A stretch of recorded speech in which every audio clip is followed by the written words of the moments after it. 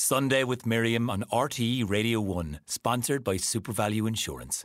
Offering sound advice for your car, home and travel insurance needs. Tweet at Miriam O'Call.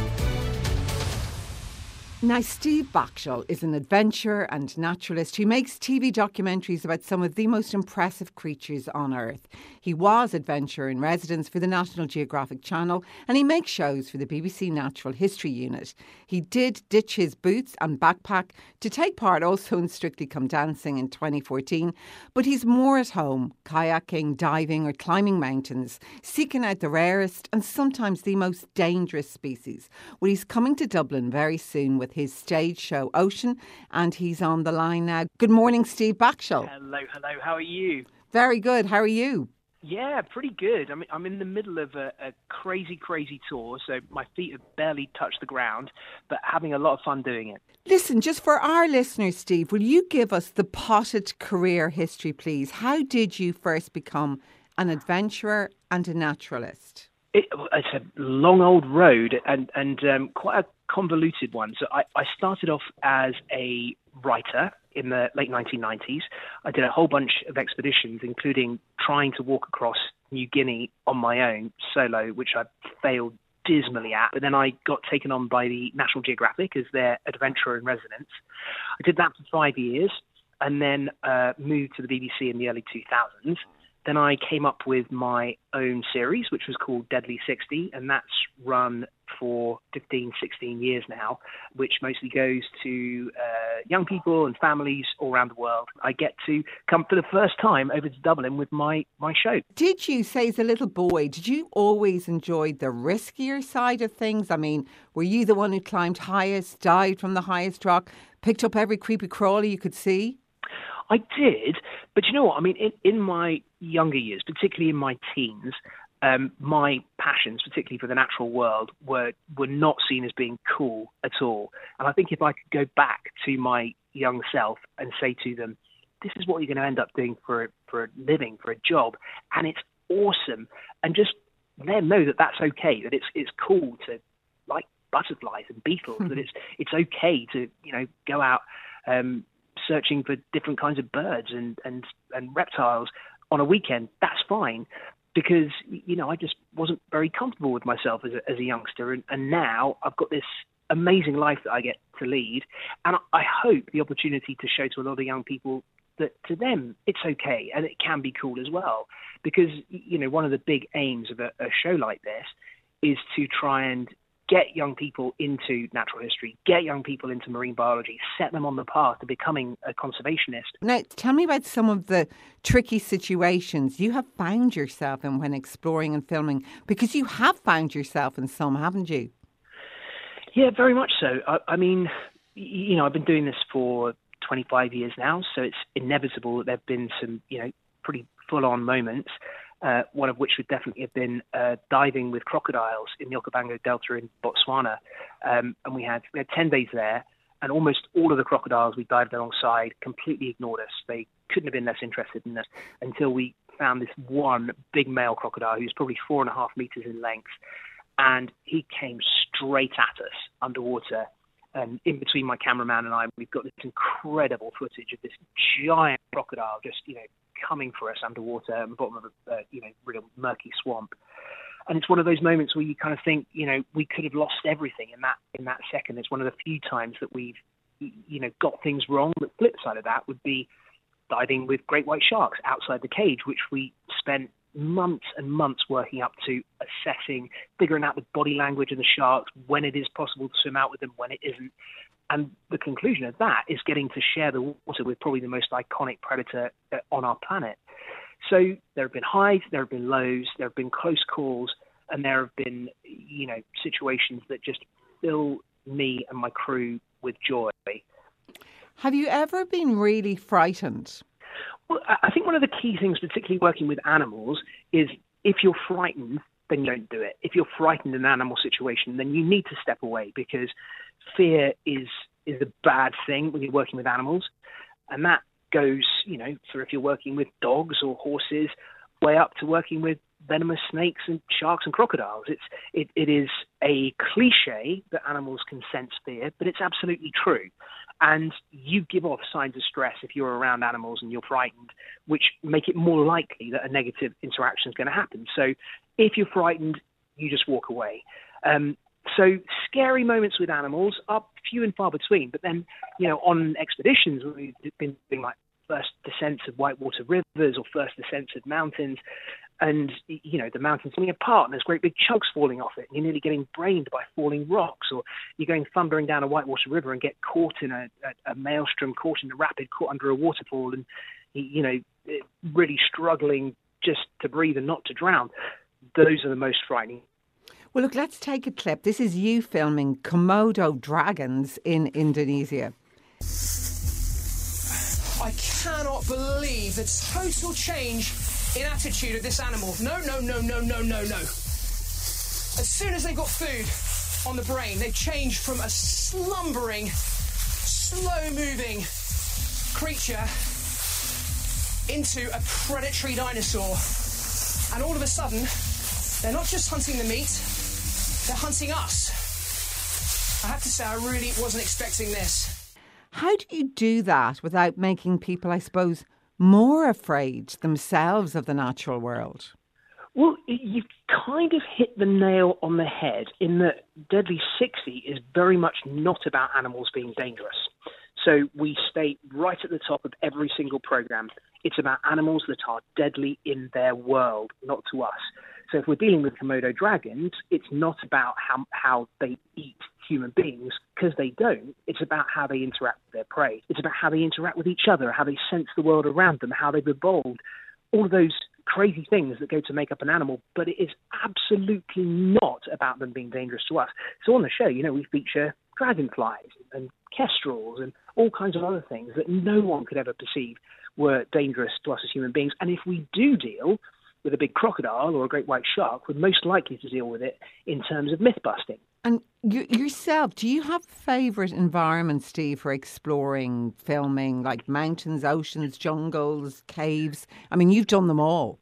Yeah, I would say my favourite environment to be in is either the high mountains or the Arctic.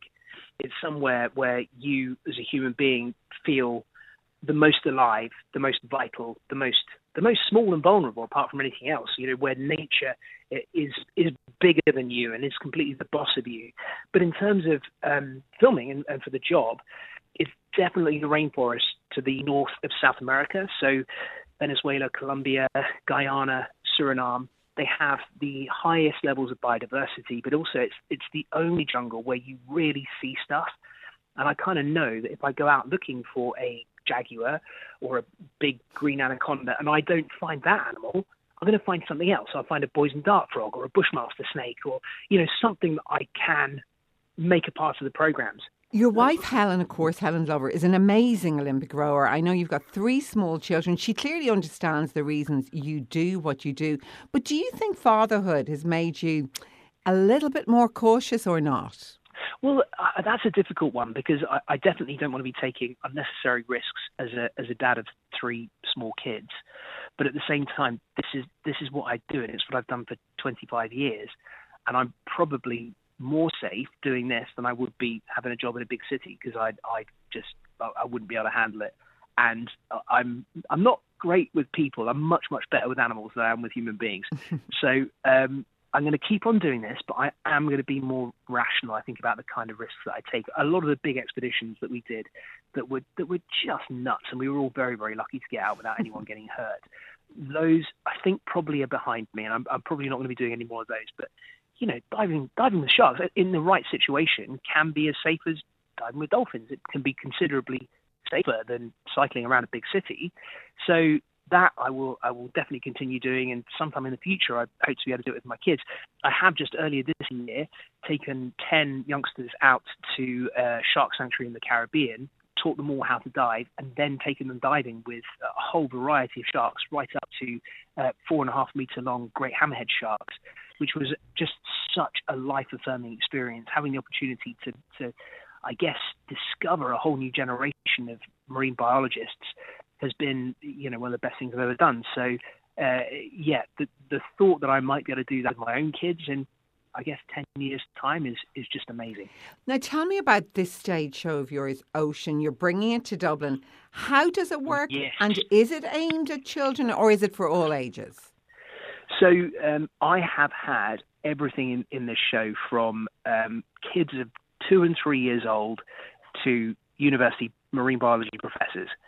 And there's something in there for everyone. So there's a lot of good science in there. There's a lot of evolution, conservation, and physiology. But there's also a lot of terrible dad jokes and stage science, which inevitably goes wrong, and outtakes. And we have on stage giant ocean animals, scale models of. So we have to pick our theatres really carefully because these are enormous. So there's lots of visual treats for the youngsters, and there's lots of science for the older ones. There do tend to be a lot of families that come along, and it is quite an interactive environment. You know, there are elements of panto there alongside the big blue chip natural history on the big screen. So there is a bit of something in there for everyone. Would you have an ambition to do, say, shows for the BBC like Blue Planet or Life on Earth? I suppose those big David Attenborough type programmes that, of course, take months and months of filming. Yeah, well, we did the live versions of those programmes for the BBC. So Blue Planet Live, Big Blue Live, Alaska Live were always massive mega projects where we did those exact kind of things, but we did them completely live. And I did a lot of those underwater. So I was presenting live while diving alongside great hammerheads or diving alongside nurse sharks, bull sharks even. I did blue whales in Monterey Bay and bubble netting humpback whales off the coast of Alaska. When it comes to the very, very long time in the field programs, I do a certain amount of those, but I don't know whether that will be a part of my future because, I've got 3 young kids and going away for 6 months at a time to maybe come back with 3 or 4 minutes of footage might not be the smartest move for my future. I think I've got to think a lot about the family and about what they want to do, and bringing them to the natural world is really important to me too. I need to make sure that they are connected to nature, they're connected to wildlife, because it's so important for them. Now, Steve, I know it's a few years since you were on Strictly, but everyone says it's an experience that stays with them. It's on now, of course. Are you proud of what you did on that show? And do you still dance? Yeah. I don't dance very much. I think the thing that I took away from it more than ever, I went much further in the show than I expected to. I went to week 9. And for someone like me who spends their entire life sleeping out in the jungle under a bit of leaky tarpaulin, to all of a sudden be surrounded by endless paparazzi and wearing the slinky outfits and the spray tans and all that kind of stuff was a once in a lifetime thing. But also the most important thing about it is that I had all of these friends who came from totally different backgrounds, people that I would never have an opportunity to meet and interact with normally. And so, I went out clubbing with Mark Wright and with, the lovely Caroline Flack. I went to see Pixie Locke and singing live. I went to Wimbledon with Judy Murray. All of these incredible experiences and friends that I keep with me now, they all came to my wedding. That side of things has opened up my life away from just being someone that spends their life sat in the mud looking at animals. And actually, since you mentioned Caroline there, Steve, her death, it must have affected, I suppose, all of you that were on that season. It was desperate. She was so happy when she was on Strictly. She was a phenomenal dancer, and she was the center of the whole experience. She was a beautiful, bubbly personality, and we never had any sign that anything might be wrong. And obviously, she was hounded by the press an awful lot, but then, so were a few other people on the crew as well. So we didn't see it as being anything unique or unusual until afterwards. And then, it obviously is incredibly sad.